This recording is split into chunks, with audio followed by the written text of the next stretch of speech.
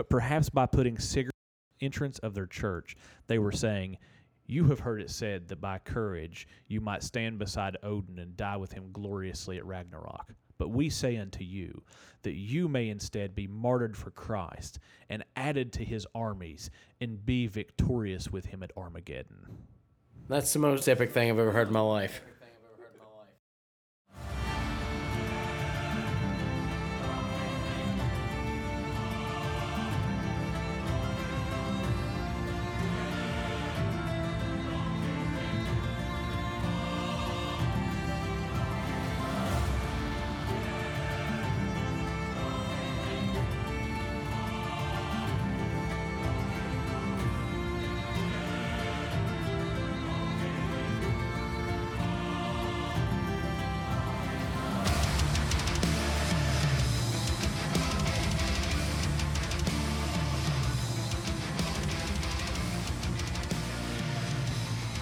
All right, welcome to this week's edition of The Sword and Staff. I'm one of your hosts, Josh Robinson, and joining me today, as always, is my co-host, Sketchy Richie. And on today's episode, Richie and I are going to be continuing on in part 2. He just lied. We're going to be discussing Lord of the Rings and Stranger Things. Richie is dying to discuss the concluding part of Stranger Things and the new the surprise trailer. The surprise Rings of Power trailer that dropped this morning. That literally Josh dropped on my head like an anvil while I was at work. And people looking at me like I'm literally insane, jumping around. Yeah, he's literally dying to discuss these right now. Yes. And so we're planning on probably coming back next week and talking about those. So if you guys haven't had a chance to see them, that'll give you another week to watch Stranger Things. And so if you've not watched it by next week, it's if you haven't watched it by today, it's too late. Yeah. Like, I'm not holding back anything. Yeah, we're going to spoil it for you. It's spoiled. So if you're a regular Sword and Staff listener, you better get that in by next week. Or if you're in the group, it's already been spoiled. Yeah, it's already been spoiled if you're in the Sword and Staff group. So, but on today's episode, Richie and I are going to be finishing up our episode on the resurgence of Norse Paganism. A complete roasting. A complete roasting of the loser pagan gods. Like I told you last week, I am playing the part of Saint Boniface in this episode. Yeah. I'm hacking down Thor's oak, and we're gonna build a cathedral out of it by the end of this thing. I guess let's do it. So, but what we're gonna do is we're gonna pick up where we left off last week. But before we do that, I'm gonna recap last week's episode for you in case you missed it. So last week we started off just with kind of a preface on Norse mythology, right? We talked about the main sources, which are the prose and the poetic Eddas. We talked about some of the complicated textual issues surrounding them, that they don't match one another. Some of the stories are different. There's not an abundance of text out there. It's not like looking at a textual variant in the Bible. Yeah. Right? With the Bible, there are many texts out there that can help you authenticate a legitimate reading. They reinforce each other. Yeah, and so you don't have that with the Eddas. So the reality is whenever it comes to this story, we don't really know what the original story was. And then not only that, but we also have another matter complicating it, and that is that one of the Eddas, the main sources that we have, was written by a Christian, by a man named Snorri Sturluson, who was an Icelandic Christian statesman, historian, and poet. So, we don't really know if he's giving us this material as he heard it, or through the lens of his Christianity, or if he is just kind of making some of it up and adding his own personal flourishes. And we kind of said last week it's probably a combination of all of those things. Probably. So I don't know. I feel like we should really kind of do some research into him. Yeah. And into like what he's had to say about other things like that. Well, he's also done some historical work called the Icelandic Kings List. And see, that gives okay. So it's probably what he's saying is probably a lot more true to the tale than what I figure he's probably mythologizing. Yeah. You know, he's a poet and he's a historian. Yeah. So he's probably telling history as he's received it, and he's probably mythologizing it a little bit because he's a poet as well. You know, that's all that mythology is. It is a mythologized version of history. And I got that from Dr. Mike Eisner. So he's got a little YouTube clip on mythology and how remythologizing works. So if you haven't seen that, go check that out. So we talked about that last week, and then we talked about the cosmology of the 9 realms, right? We talked about the creation story in the Norse myth, and we talked about how the universe was created from an ice giant. An ice giant. By the name of Ymir. And we talked about the creation of the 9 realms. I think we actually laid out the 9 realms and who were the inhabitants of those, right? And then we started getting into our section on bless, baptize, and burn, or as we've been calling it, take, pillage, and burn. Since we're talking about the Norsemen.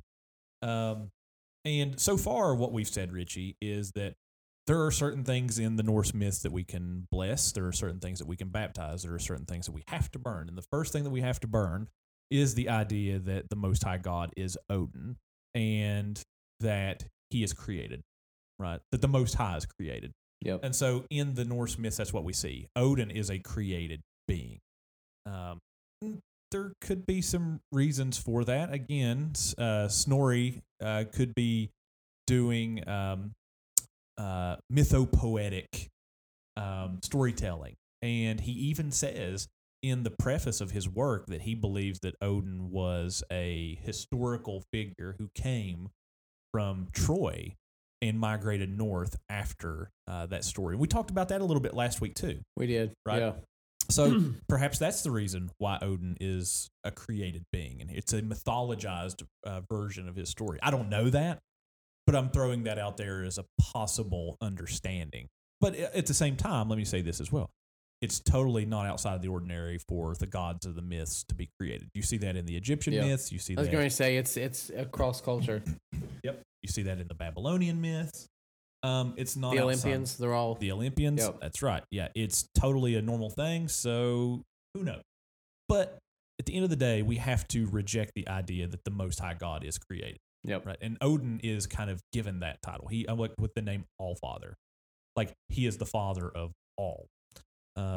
The spiritual beings in the Norse pantheon in some way. Well, do they mean he's literally the all-father of all, or is he the father of legit, the father of the pantheon? I mean, he's of the that father group of gods. He's the father of Thor, and the first 3 beings that are mentioned are Odin, Vili, and Ve. So I don't know if the rest of I'm not familiar enough to know if the rest of the gods are descendants of him. I don't know. Or maybe if you line it up with even like the tale of the Olympians, I mean, they have elder gods that go before them, like the primordial beings and things like that, like Gaia and Aether. I found an answer. So it says the foremost god in the Norse pantheon, Odin, or Othin, as we were talking about last week, was the father to many of the Aesir, including Thor and Balder, the father figure to such as others such as Loki. So now, would we liken him to Zeus, or would we liken him to Cronus? Yeah, I don't know. He kind of has hints of both of those in some ways. Or do you liken Thor to Zeus? Thor is a lot more like Zeus. Yeah, I think. So then Odin would be like Cronus. He would be a step above the Olympians. Yeah. And so I think that's why they're calling him the Allfather. So he is the literal father in the myths of all people. He's the one who creates the world because it's void prior to that, right? And then he creates it from the body of Ymir. So he's the father of humans, and then he is the father of many of the Aesir and the father figure to others. Right? So he's the Allfather, quote unquote. Yep. So we have to burn this idea that he is the Most High God. We talked about this last week. But in some ways we talked about that we can, at the very least, view Odin as a true spiritual being. And like I said, this is kind of the other side of the coin to, was he a historical figure or not? I don't think it really matters when you think about it, because whether he or not he was this mythologized human, or this legend came about and some spiritual being took it on as a mask. Yeah, literally, it comes out to the same sort of end either way. Another thing that Father Andrew Damick from Lord of Spirits mentioned in the conversation that I had with him last week is it was also the possibility that they could have been dealing with the demonized spirit of a sorcerer from Troy. I love that. That's it. That's the official take. It's over. Right. So people weren't expecting a miniature Lord of Spirits sword and staff crossover. Absolutely. But there you go. There it is, and I love it. It was for free too. It was for free too. So anyway, but we talked about that. Tolkien kind of gives us a way to view this in some ways, and I kind of made the case that I think that Odin is probably Ale in Tolkien's mythos, and he's the creator of the dwarves, right? Yep. And he's a creator, but he's a creator under a sub-creator under the authority of Ero Ilúvatar, who is the Most High God. And that kind of brings us to the idea of saints and angels and that kind of thing. So I think that one can view Odin as a real spiritual being, but at the very least I think you have to view him as a fallen divine council member or spiritual being instead of one that deserves your veneration or any of that kind of thing. Maybe not that, but looking to as an ideal or anything like that. So if you don't prefer the word veneration, because I know that I was going to say. Well, I know that that'll make some people uncomfortable. It doesn't me. Right. So that's why they call you sketchy. I know it. I was just praying to the saints before we got on here. I'm dead. Oh, goodness. Me and the cloud of witnesses had a chat. You and the cloud of witnesses had a chat. We did. Oh, good. Okay. So we're kind of getting to the area to where we left off, which is on the topic of Yggdrasil. Oh, gosh. I'm rolling my R's. I hear it. And that's the world tree. And we talked about how the Bible actually lays out this view that there is a world tree, right? It talks about it in Daniel 4. It talks about it in 15. Jesus talks about it in his parables. We actually had a question about that this morning. One of our Sword and Staff members in our Facebook group, if you're not a member of that, you need to go check it out. And by the way, if you do, you need to answer. Please answer the questions. The questions. I cannot tell you how many people that the gatekeeper. Exactly. And I can't grant you any mercy and let you just in without any questions. Yeah, I can't tell you how many people I deny on a weekly basis because they don't fill out the questions. So if you invite someone or if you stumble upon the group, please answer the questions. We don't let just any Joe or Jane blow in there. Exactly. So, but we had a question that we could probably expand on here a little bit because we didn't talk about it last week. We had a question in the group this morning by one of our friends, Vivek. I feel like he's been missing for a little bit. He's been too quiet. Yeah, he has. Then he just pops back in. Yeah, and then he just popped up. Yeah, Vivek, where you been, bro? But anyway, he asked the question, and I thought it was a good question. He says, is the world tree in the spiritual realm, or is the world tree in Scripture just symbolic? If we could see into the spiritual world, would we be able to see the world tree? Yes. And you're right. The way that I answered the question, and this is kind of the way that I think about it biblically, I kind of think about it with a there and back again pattern. You can see my Tolkienian framework coming out here, right? Did you just open the door for us to talk about Lord of the Rings now? I'm trying not to.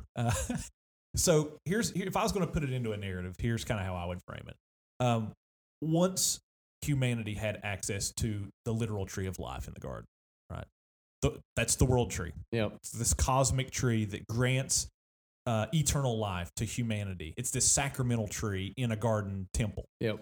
And not only that, but it also, like Yggdrasil, connects the realms, right? Its roots go down into Sheol, and its trunk rises up through the earth, and its branches go out into heaven, right? So heaven and earth are together at this point. That's the reason why you see God walking in the midst of the garden in the cool of the day. It's the reason why there is a seraphim, a serpent. This tree literally bridges the expanse. Right. It's kind of like a ladder. Yep. Like Jacob's ladder in some ways. That's why there's seraphim in the garden. It's the reason why It's the reason why there are cherubim stationed outside the garden with flaming swords. There are spiritual beings here because heaven and earth are bridged together by the cosmic world tree, the tree of life. And so what happens is after sin enters in, and after Adam and Eve are exiled, their presence is cut off from that, right? Heaven and earth are no longer joined together. They are fractured because of sin. There's alienation between them, which we'll talk about that a little bit more. But I'll let a little bit of my Barfieldian cards out on the table now. Thanks to Lucas Dormany, our very first guest on Sword and Staff, for pointing me to Owen Barfield this previous week, which is going to play a big part. He showed up and threw a wrench in the gears. Yeah, right.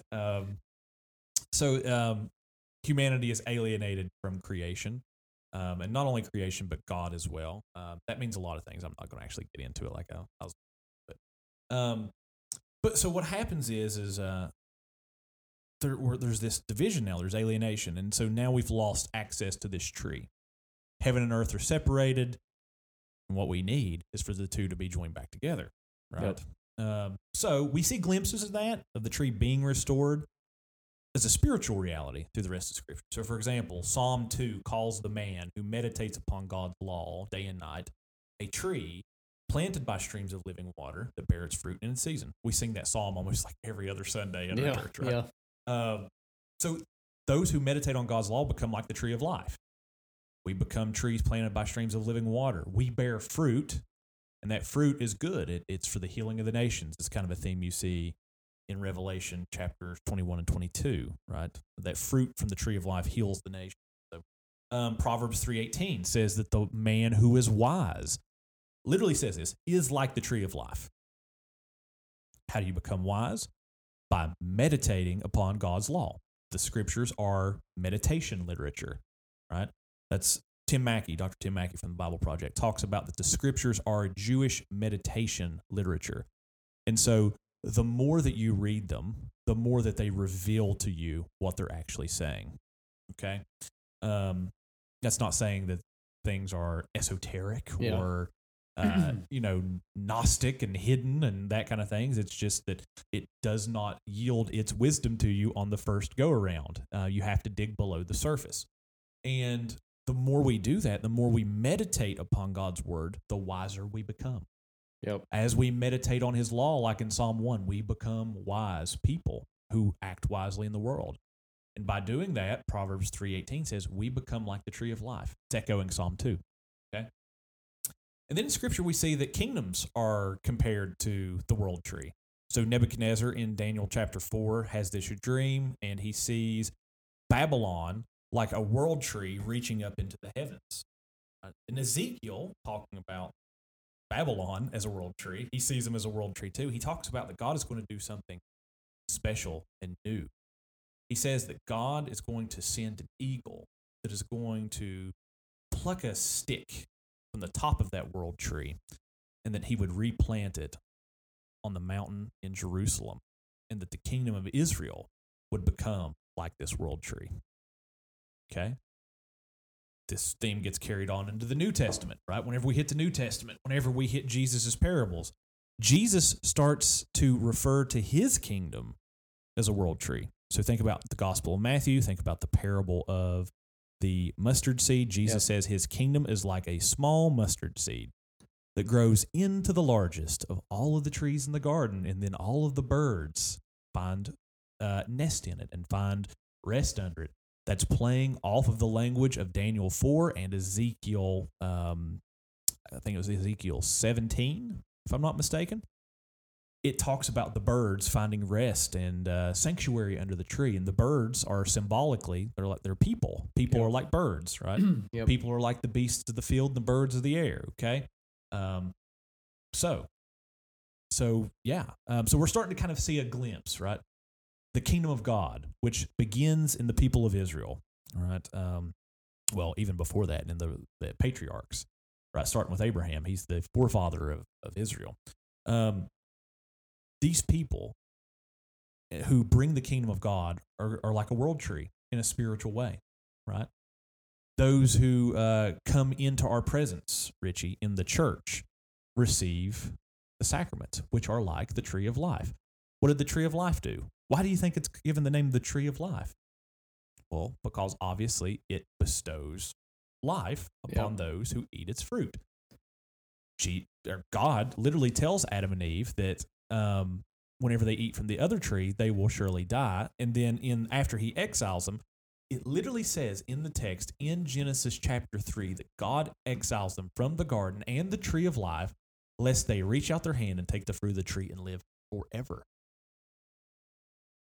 How did they do that? Because the tree of life grants eternal life to the eater. It's a sacramental tree.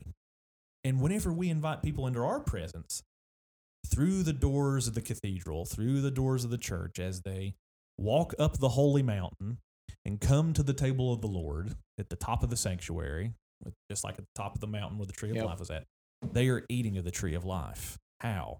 They are eating and drinking of the body and the blood of Jesus Christ, who, in John 15, calls himself a tree and a vine. Yep. Right. And he talks about that those who don't eat his flesh and drink his blood have no life in them. Yep. Why does he say that? Because he is a tree of life. And what is Jesus crucified on? A tree on top of a mountain. And what flows from his side? Rivers of water and blood, just like from the tree in the Garden of Eden, right? So I've expanded on this a little bit more than I was planning on. Let's do it.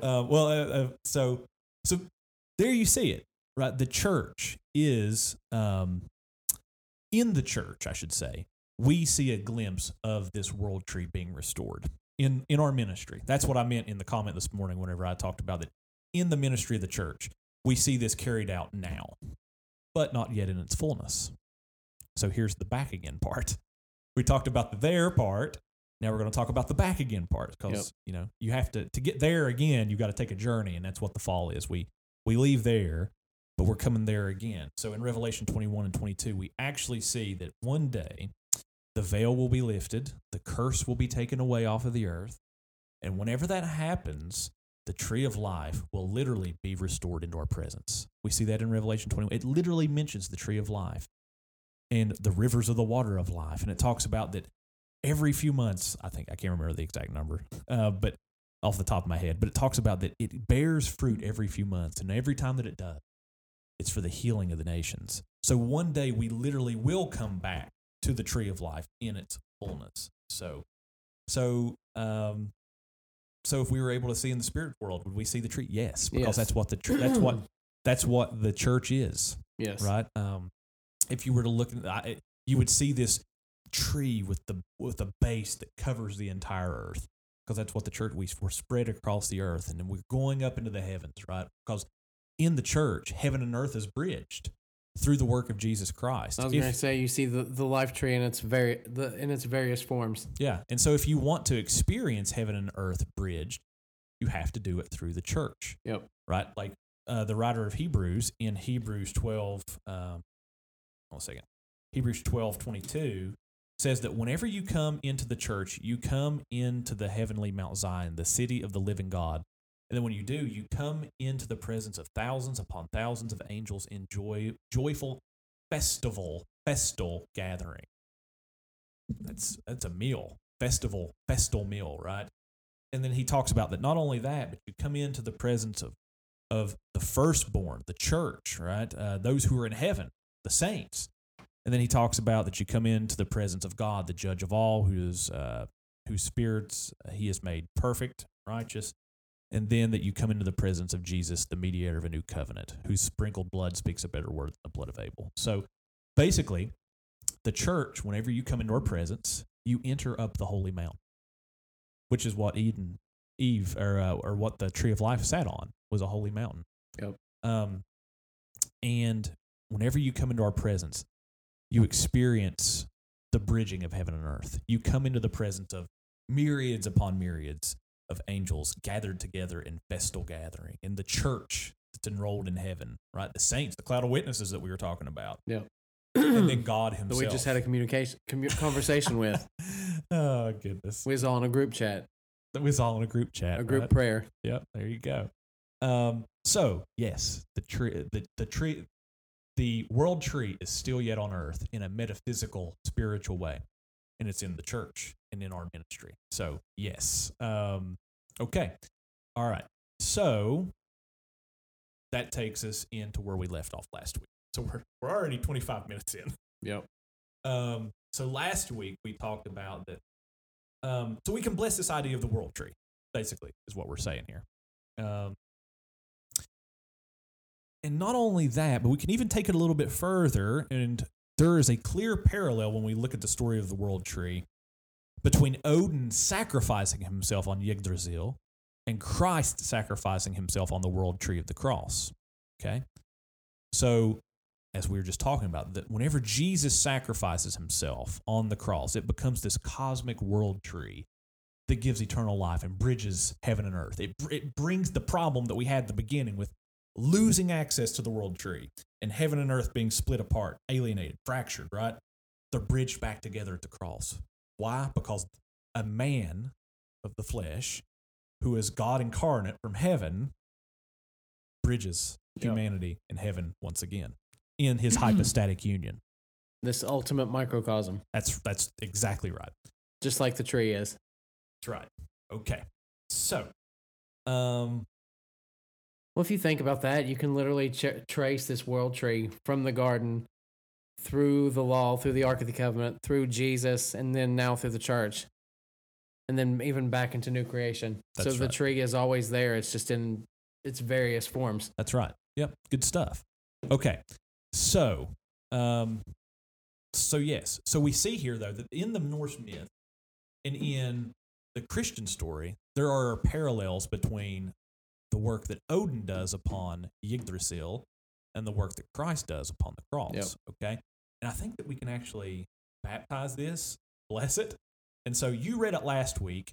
I'll read it this week. I was going to say it's your turn. Okay. So this comes from the story called The Lord of the Gallows. And I'm going to read a little bit more of it, I think, this week to give a little more context, okay? I might read the whole thing. I don't know. We'll find out. And if I do, we'll throw some more music to it. Absolutely. Because people really liked that last week, apparently. I'm here for it. Now, let me go ahead and say, probably going to butcher names again. So, all right, so here we go. The axis of the world was Yggdrasil. Rolling those R's. It's at the center of the world. It says it's the axis of the world. It's just like the tree of life. That ash soared and its branches fanned over gods and men and giants and dwarves. If it sheltered all of creation. So one root dug deep into Niflheim, and under that root the spring Vergelmer seethed and growled like water called. Down there, the dragon Nidhogg ripped apart corpses. Between mouthfuls, he sent the squirrel Ratatosk whisking up the trunk of from the deepest earth to heaven. It carried insults to the eagle, who sat on the topmost bough, with a hawk perched on its bow. And Nidhogg was not content with the corpses. He and his vile accomplices gnawed at the root of Yggdrasil itself, trying to loosen what was firm and put an end to the eternal. It's just like the kingdom of darkness, trying to take out the church, the gates of hell, right? And it's the same things here. That's the gates of hell. It is this dragon picture even from Revelation. Nidhogg, who is below the earth, right? Down below where the roots are at. It's the same thing, right?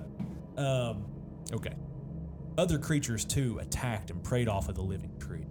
4 stags nibbled at the new leaves, and goats tugged and tore off the tender shoot. Parts of the huge trunk were peeling, parts were soft and rotten. Yggdrasil whispered. Yggdrasil groaned. A second root curled into Asgard.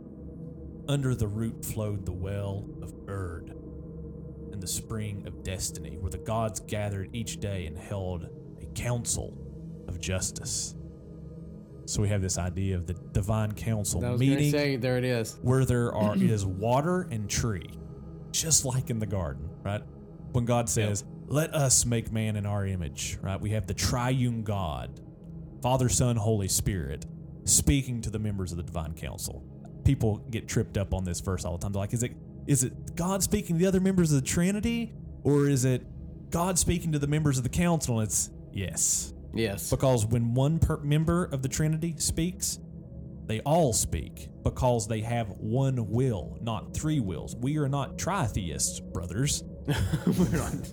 That is a heresy. That is a heresy. So when one member of the Trinity speaks, the others speak as well. And yes, they are speaking to the members of the Divine Council as well. There are angels there. There are Divine Council members there. That's how you end up with a serpent in the garden, and that's how you end up with cherubim in the garden. Okay? So this is easy math. It's not hard to figure out. Okay. So the second root curled into Asgard, and so we've got the whole gods. They're gathered together at the court of justice where the spring of destiny's at. Very just like Eden, right?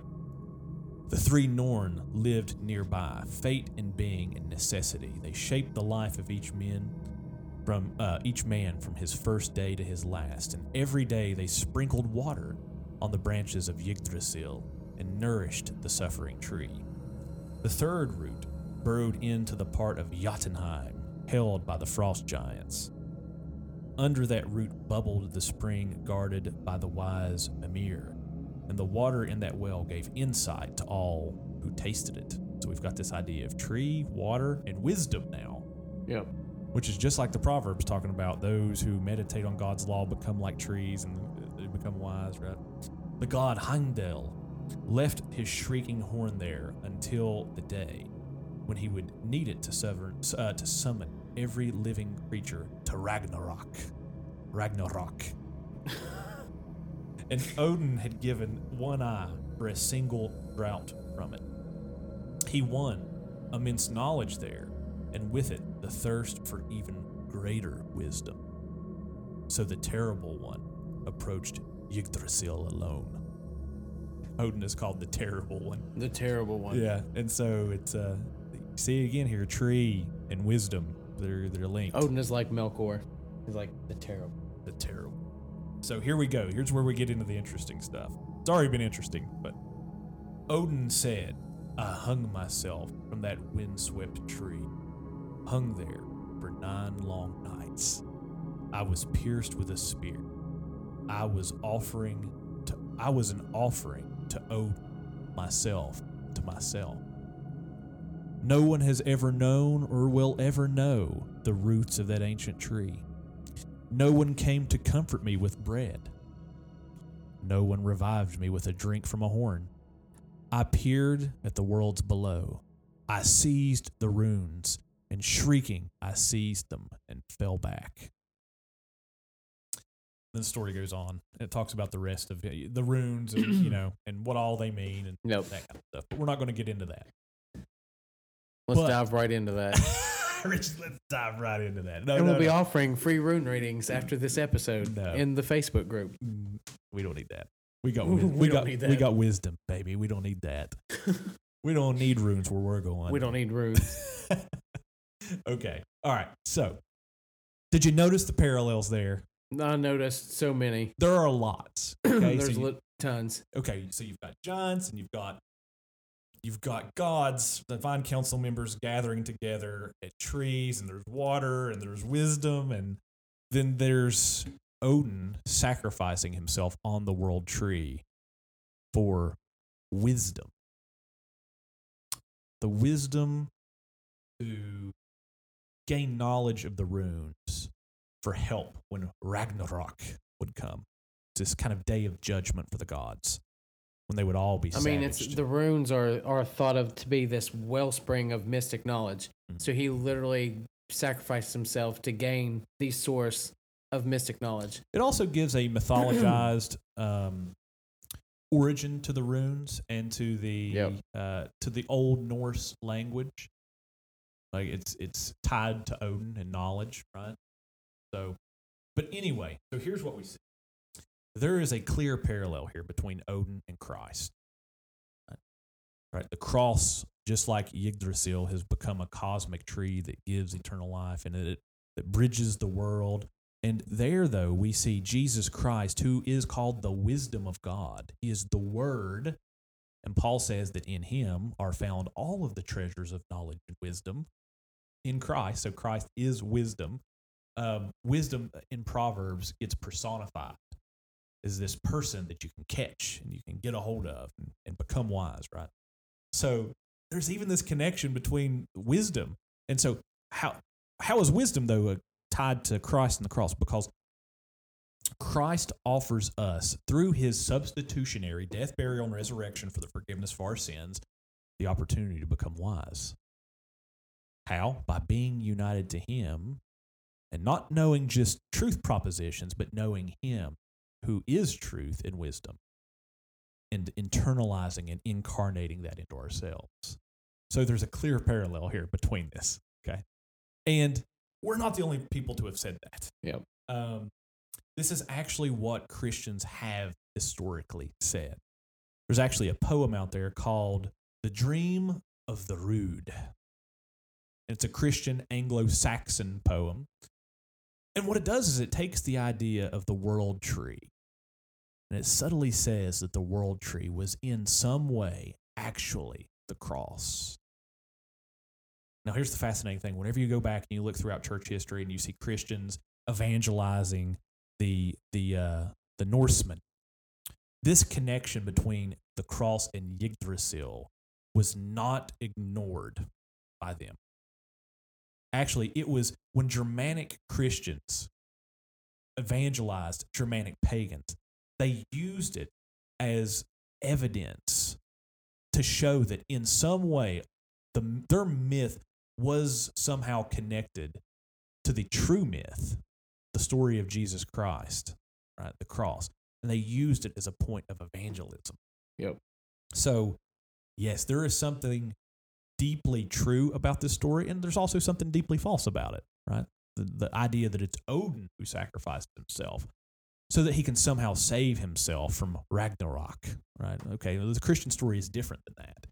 But there is truth here. Christ sacrifices himself upon the world tree, the cross, so that we gain not only eternal life, but we also become people who become whole and who become wise as a result of being united to him. So that's one thing that we can baptize and bless. Yep. Which you may have never thought about.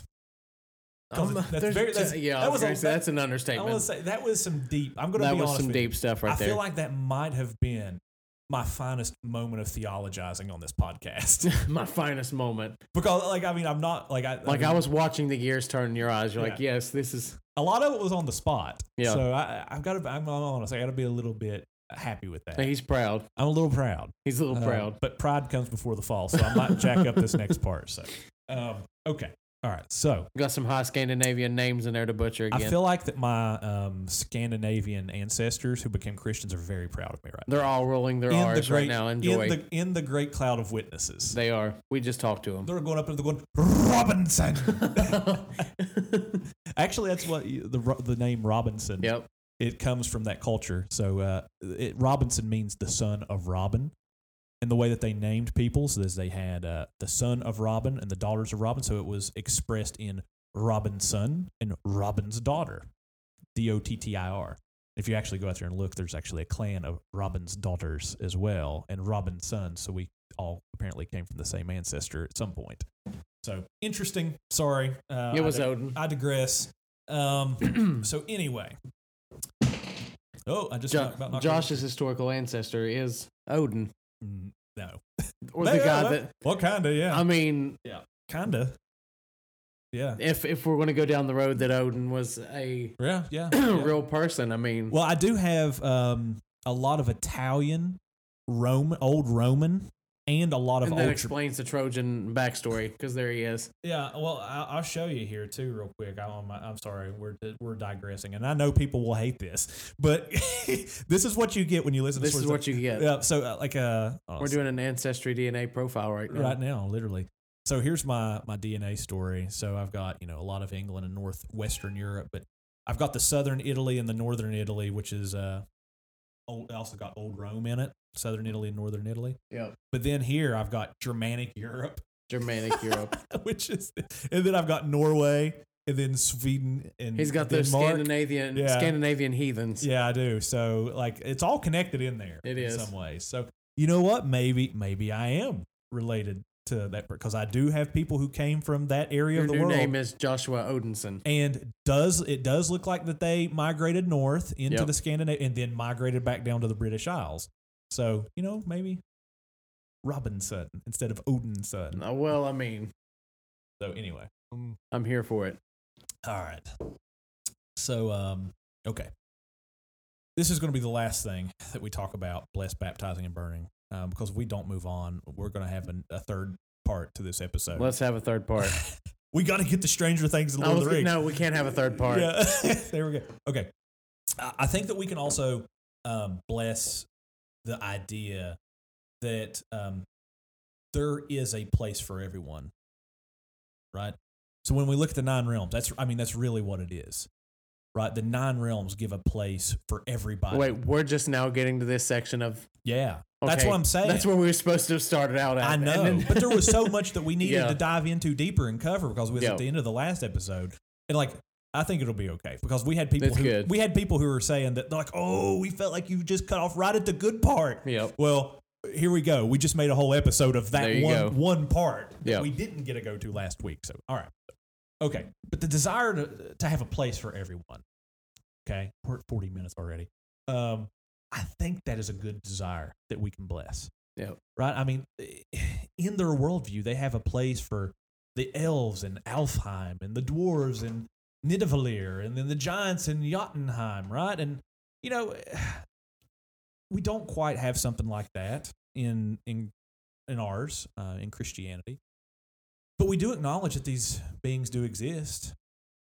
At least the Bible does, because it talks about things like donkey centaurs and it talks about things, mythological beings like that in it. And that's not to say that the Bible doesn't... Mr. Ritchie has a place for all these things to exist in his worldview. Well, yeah. And so, but the Bible talks about things like centaurs and not only that, but chaos monsters that live on the margins of the world. It's it's kind of like the world serpent, right? It talks about all this stuff. And it doesn't talk about it because it's mythological and false, but it talks about it because it's true.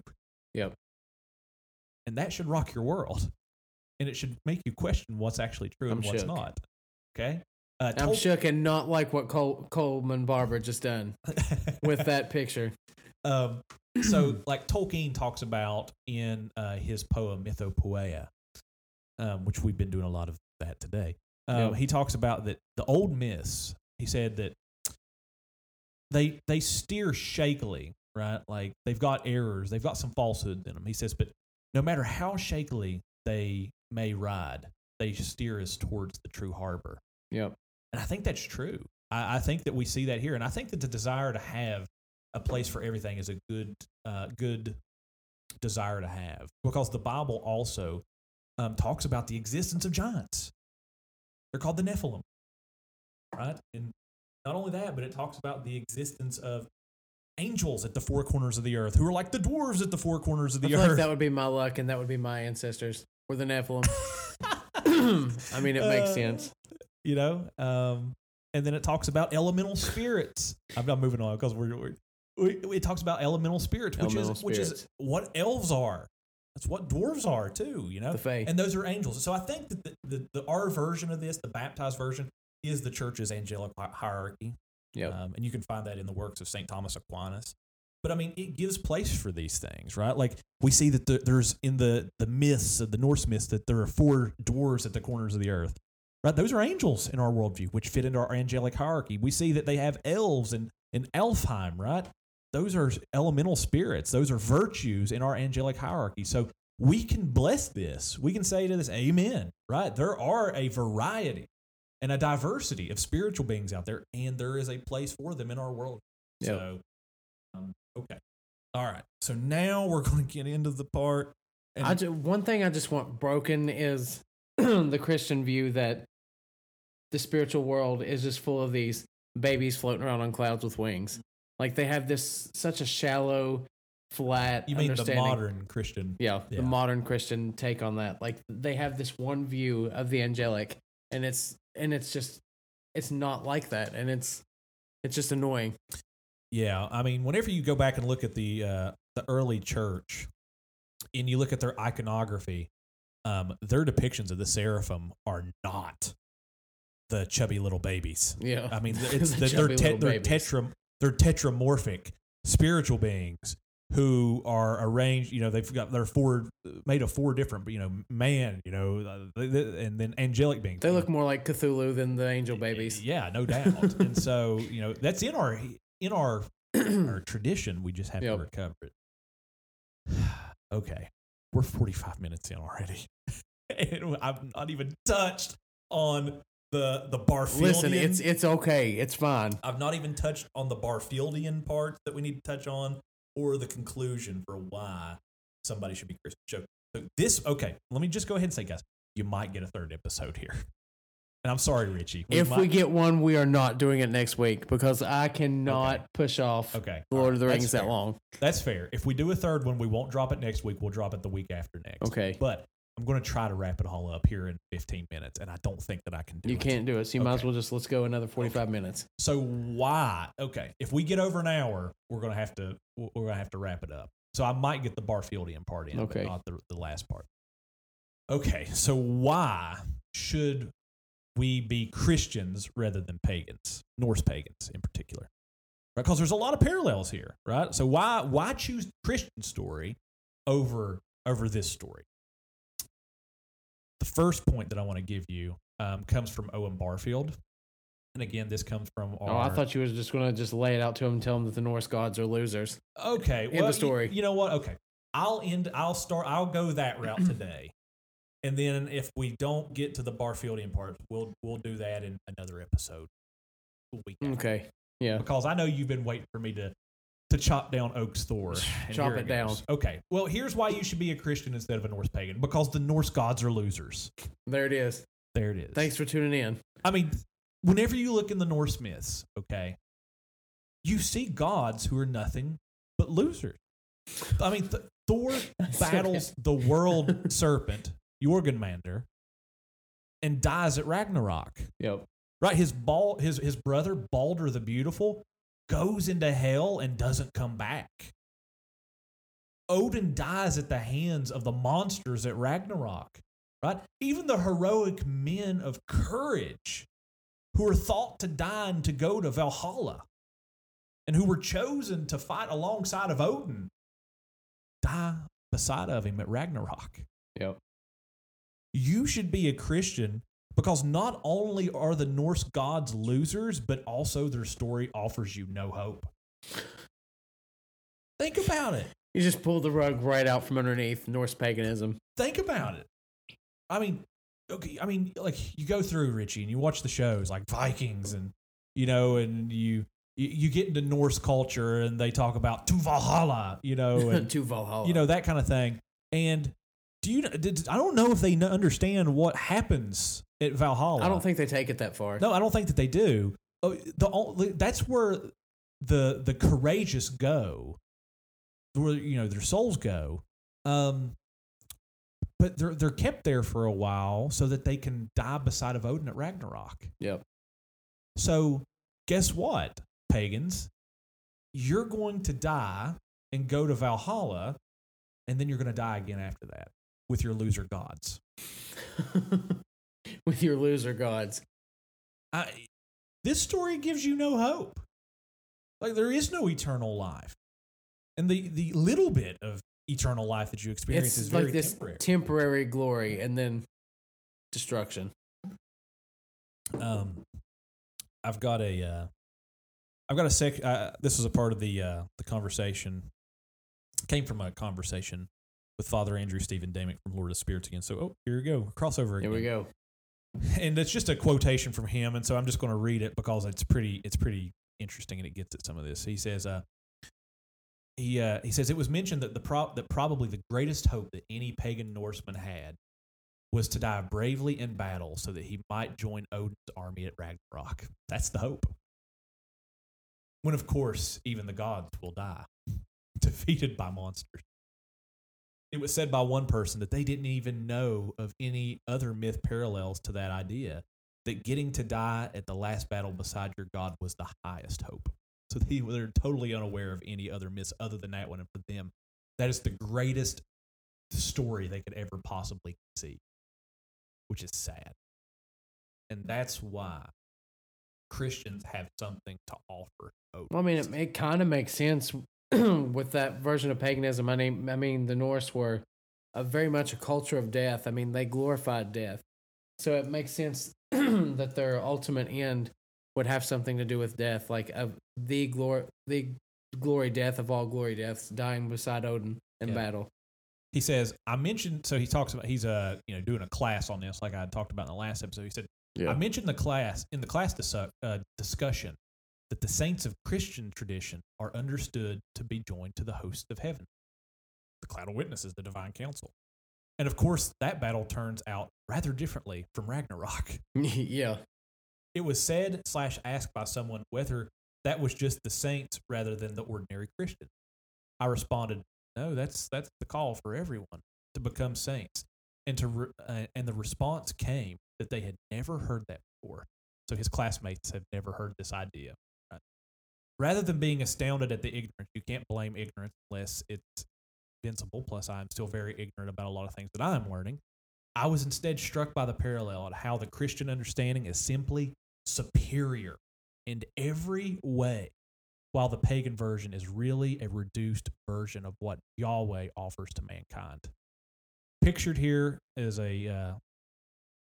that's another thing that we could have baptized and burned, but he says, pictured here is a carving of the Volsunga saga of Sigurd slaying the dragon, Fafnir. A story loved by Tolkien and used by him as a source material in a few different ways. Interestingly, the carving was included at the doors of a 12th / 13th century Christian church in Norway, which is Heilstad Stav Church, or Stave Church. And it says, when the church was destroyed, these carvings were so important that they were reused in another church. They now reside in the museum. Why might Norse Christians have put pagan mythological images on the door of their church? They weren't syncretists. They knew that the sacred oaks of paganism were cut down by St. Boniface for a reason.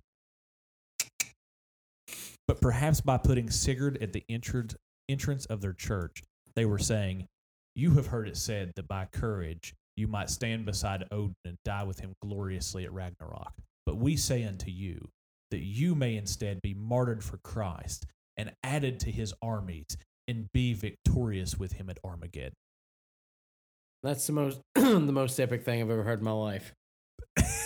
Is it not? It is. Is it not? I mean, Odin gets massacred along with his Odin gets massacred. The terrible one. Odin the terrible one. Odin the terrible gets massacred at Ragnarok.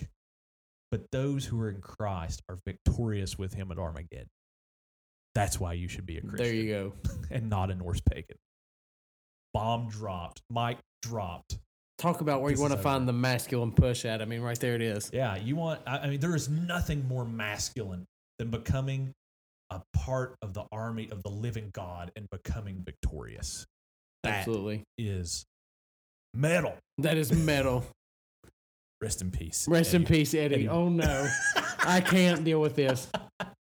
You just had to. You just kicked the legs out from under me. May God rest. Absolutely. Saint Eddie. All right. So he's the patron saint of Sword and Staff. I've got another section. I think that I can wrap this up really quick. So this will put us in at over an hour. So another, a second reason, it comes from Owen Barfield. So if you don't know who Owen Barfield was, he was the last Inkling. He died in 1997, Richie. Oh, wow. I didn't think they were around even that long. He died in 1997. He died at 99. Wow. He was born the same year that Lewis was born. That's crazy when you think about it. Yeah. But he was very good friends with Tolkien and Lewis. Lewis was one of his best friends. He was one of the Ents.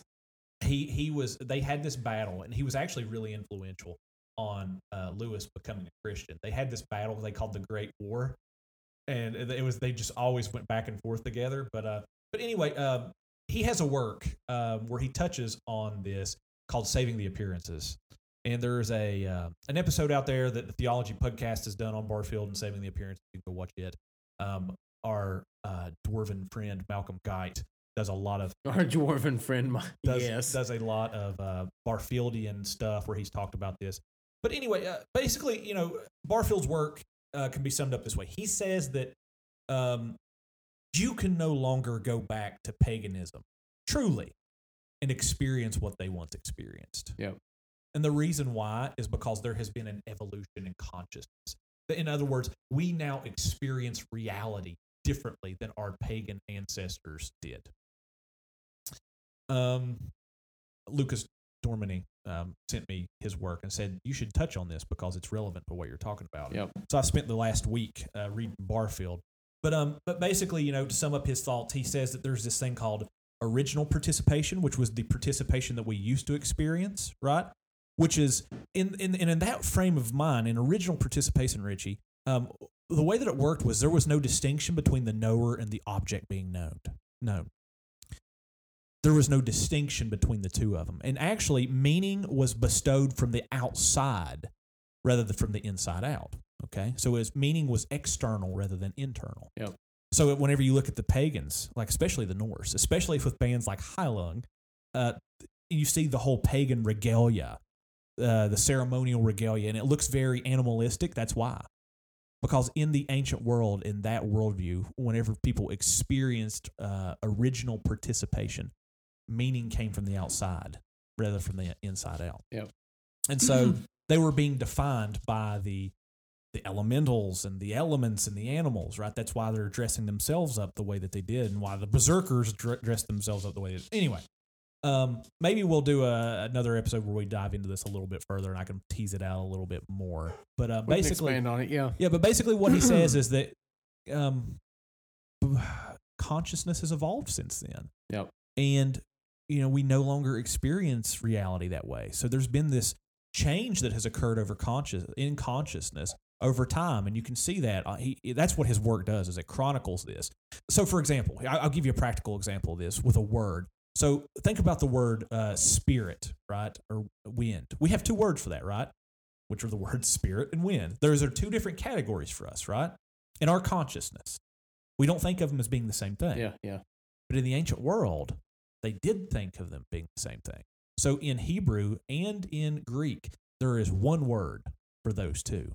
In Hebrew, it's ruach, which means spirit or wind, and in Greek, it is pneuma, which means the same thing. And so that goes to show that the way that they experienced reality via their consciousness was different than the way that we experience it. We experience wind as something unspiritual, right? Just wind, just the mechanism, right? The scientific mechanism of wind blowing. The ancients, whenever they felt wind blowing, they experience it as spirit. That's why there's one word. Yep. And so that goes to show that there has been an evolution in consciousness. And we're not talking about like Darwinian evolution. We're talking about there's just been change over time, okay? So even though you might want to go back to that, and you do that by putting on the ceremonial regalia, all of that, and listen to the tribal, Norse chants and all that, the reality is that you can't fully go back because consciousness and the way that you experience reality has evolved, and you cannot experience it the same way that your pagan ancestors did. So that the very best, all you can do is LARP. I was going to say, if you say the very best, we're just LARPing. I'm going to... That's it. You seriously, like the best that you're doing is LARPing. You're not... The reason why they expressed themselves in that way was because of how they experienced reality. Yeah. They experienced a oneness. But they have this deep desire to want to participate in the way the ancients did. Yeah, I mean, they experienced this oneness, this original participation with the with creation that we no longer experience. We are now differentiated, individualized selves. That's where we're at now. That's we no longer experience this unity that humanity used to experience, and I didn't quite get that's a part of the alienation that comes as a part of the fall. This episode's going to go longer than I thought. I mean, I'm here for it. Yeah, I'm going to read a poem by C.S. Lewis called Adam at Night. The Adam at Night. Okay? And we're also going to read a poem called The Green Man. So C.S. Lewis talks about, he was Barfieldian in ways, that was his friend. He talks about what it would have been like to experience original participation. Okay, so this thought is expressed in a poem called "The Adam at Night," and listen to what he says here, and we'll stop and we'll break it down a little bit, which ruins poetry. It ruins it, but we'll talk about it here. So listen to what he says. He says, "Except at the making of Eve, Adam slept not at all, as men sleep now before the fall." So basically, he's saying that and prior to the creation of Eve, man did not sleep. It's a result of the fall.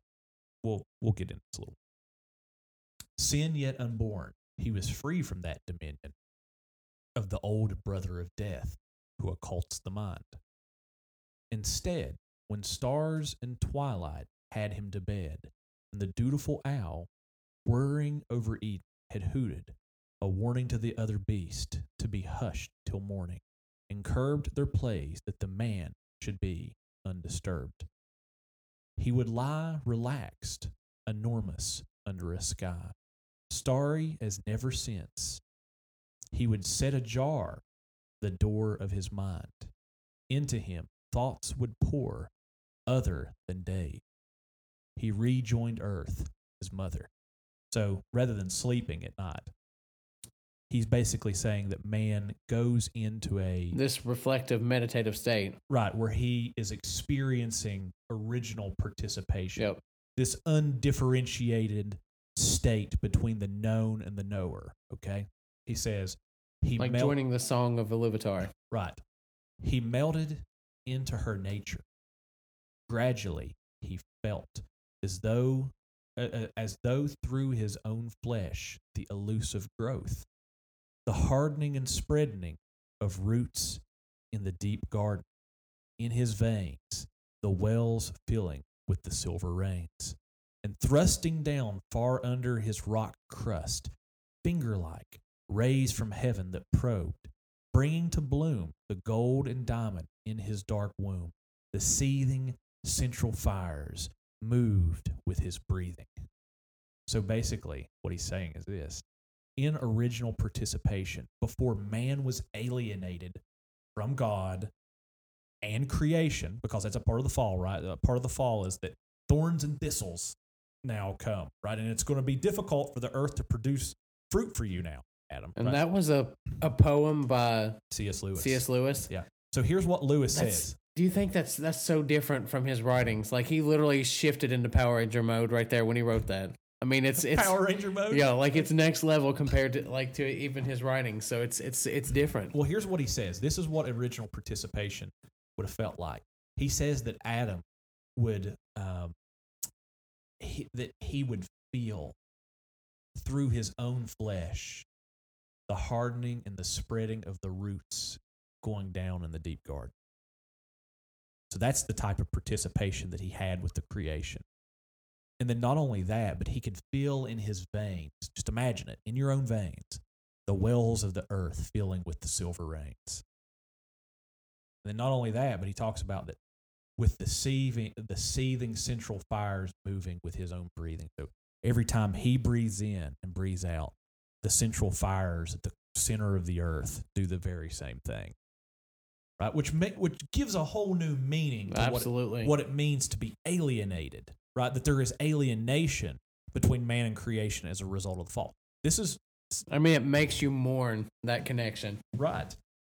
And if we experience that kind of alienation with creation, how much more do we experience with God? Oh my God. Yeah. Yeah. That's like so intense. much God come walking in the midst of the garden in the cool of the day. Right. I think there's even a reason why man covers himself with leaves. Right. It's whenever God finds him, he's covered himself because he's naked, right? And they're hiding in the trees. Why are they hiding in the trees? It's because they once used to feel this oneness, this original participation with the creation, and now it's been lost, and they're trying to fake it. Yep. And so basically what Barfield would do is he would call this regalia that you see in like Norse paganism. He would call it a cultural fossil of original participation, right? So it's kind of the way you dig a fossil out of the ground, Richie, and it's got an image, of something contained within it of an old world. That's what this stuff is. Like if you listen to Hyla, and they've got the whole thing. That's a cultural fossil. It is a fossil of a world that can no longer go back to. And honestly, I think if you asked them, they would probably agree with that. Yeah, I think they probably would. It is a hearkening back to a world that was participated in a different way, where there was a oneness between you and the creation, you and the animals. Because at the end of the day, there is a oneness there. We are a part of creation. We are from the dust of the ground in the same exact way that the animals are. So there is a oneness there between the two of us. Now, there is a difference as well in that we have the image of God and they don't. So we're also a combination. We're a microcosm of earth and heaven. But we do share and have a solidarity with the creation as well. And so, all right, so Barfield would say that so he talks about the original participation. You can no longer participate in the same way you do. Now there is a differentiation between us and creation and God and all of those things, right? We're individualized selves now. He says, but here's the reality. There is something that we will one day participate in called final participation, okay? And basically what it is we will once again experience that unity as differentiated, individualized self. So we will get back there. It's there and back again. There and back again. So a hobbit's tale. Yeah, but we won't do it just by simply going back to the old way, right? It's what we have become and what we should have been need to come back together, right? So you can't just chuck all of this and just go back. And so basically, here's the argument: the only way that you can actually experience final participation, which is the joining together of these two things, is by being united to Christ. Yep. Right? The best you're going to get with paganism is LARPing. You just put it out like that. Yeah, it's true. Like it's just LARPing. It is. The only way that you're going to ever experience and participate in the God who created you the way that you want is by being united to Christ by faith in his death, burial, and resurrection for the forgiveness of sin. And so that's why you should become a Christian. Now, there's so much more that I could say other than that about original and the final participation and the nuances in Barfield and that kind of thing. There's so much because I've been reading about it for a week. But that's an overview of kind of how it fits in to what we're talking about here today. It's a world you can't go back to. Yep. And the only way that you can actually recover some of that is by being united with Christ. Well, guys, that about wraps up today's episode. We come in at a little bit over an hour and 8 minutes, not nearly as long as I thought we were going to be. I thought if I kept on going that I would be here for an hour and a half. I probably could have. Yeah. But well, Richie, you got anything to say before we sign off today? I've got so much to say, but I don't think we want to get into it right now. Well, the good news is we don't have to come back for a third episode on Norse paganism. So we got it all wrapped up today. There's always more that we could say. Absolutely. But I think this is sufficient. I think we've said all that needs to be said. And we've given people a good framework, I think, for evaluating things outside of their own system and how to dialogue with it and how to think about it. So, all right, guys. Well, thank you so much for tuning in this week's episode. If you want more content, there's going to be an art package that gets dropped with this episode that kind of helps you picture some of what we're talking about. What we're really wanting to accomplish with this is we're wanting to help with the imaginative side of things, right? One of the big problems that people have is like they read stories and myths and so, and it's just kind of dead, right? The artwork I find has helped me personally. That's one of the things. That's why whenever I get I've got a copy of the Silmarillion sitting over there, and it's the illustrated edition. And I always, if it's Tolkien, I try to go for the illustrated editions every time I see them because they're usually illustrated by him or Ted Nesmith, I think is his name. I can't remember his last name. And it helps me with the imaginative part of things. So that's what we're wanting to do with our episodes now. That's why we're adding in things like music to whenever things are being, and then releasing art to accompany them as well. We want to help people experience this and participate in this in a way that you're not going to experience anywhere else. And so if you want that, you got to head on over to our Patreon, www.patreon.com/Sword and Staff, where for just $5 a month, you can get Sword and Staff uncut. You can get extra bonus content, get the art packs, you get swag packages that we send out on occasion. You get all of those things that you can't get anywhere else. So head on over there and check that on out. We'll be back next week with a Chinwag edition on Lord of the Rings, the Rings of Power, the trailer that they just released, and the season finale of Stranger Things, season 4. So should be a lot of fun. I don't know if Richie's going to be able to wait until next week. No, but we're just. I will be in the group the group thing tonight talking about it. Yeah. It cannot wait. It cannot wait. So, well, we'll try to keep it until next week. And also, if you join the Facebook group, you get to join my new fan club, apparently, where they make memes about me, and they turn you into GIFs. They do. I don't know if it's GIFs or GIFs. I call them GIFs because I don't like saying GIF. I don't like saying GIF. I don't like saying GIF. There's just something about that There's just something about that that's GIF, problematic. GIFs just sounds way more masculine. It makes me think of the peanut butter, and that's manly. And that's masculine. Yeah, peanut butter. Yeah, for real. I don't know. You're asking me too many questions. Too many questions. My wife said, doesn't that stand for like graphic? Something? Like, I don't know. We don't know. I'm still trying to put together the peanut butter and masculinity reference. Like, you're going to have to connect those dots for me. Dude, have you ever ate a peanut butter sandwich? I mean, is it the protein? Is it the what? It's all of it. It's all of it. The peanut butter. It's an experience. Sticks to the roof of your mouth, and you got to fight it off. It's just a battle. Okay, I see. It's a war. Okay. All right. So it's an epic quest. It's an epic quest to eat a peanut butter sandwich. So anyway, well, we hope jokes aside, we hope that you guys enjoyed this episode. Make sure the metaphysics of peanut butter. The metaphysics. Oh God, I can't. But anyway, make sure to leave us a 5-star review on whatever platform that you're listening on. If you're listening on Apple Podcasts, please make sure to leave us an honest 5-star review. Helps us with search engine optimization, helps us to be found, helps put us out there, and it helps with a lot of that kind of stuff. So we really, really appreciate it when you guys do that. So if you haven't done that yet, please make sure to do that. All right, guys. Well, I think it's all we got, Richie. Unless one more word, one more opportunity. You got anything you want to say? I'm good. Well, thanks so much for listening to this week's edition of the Sword and Staff. See you next week. See you then.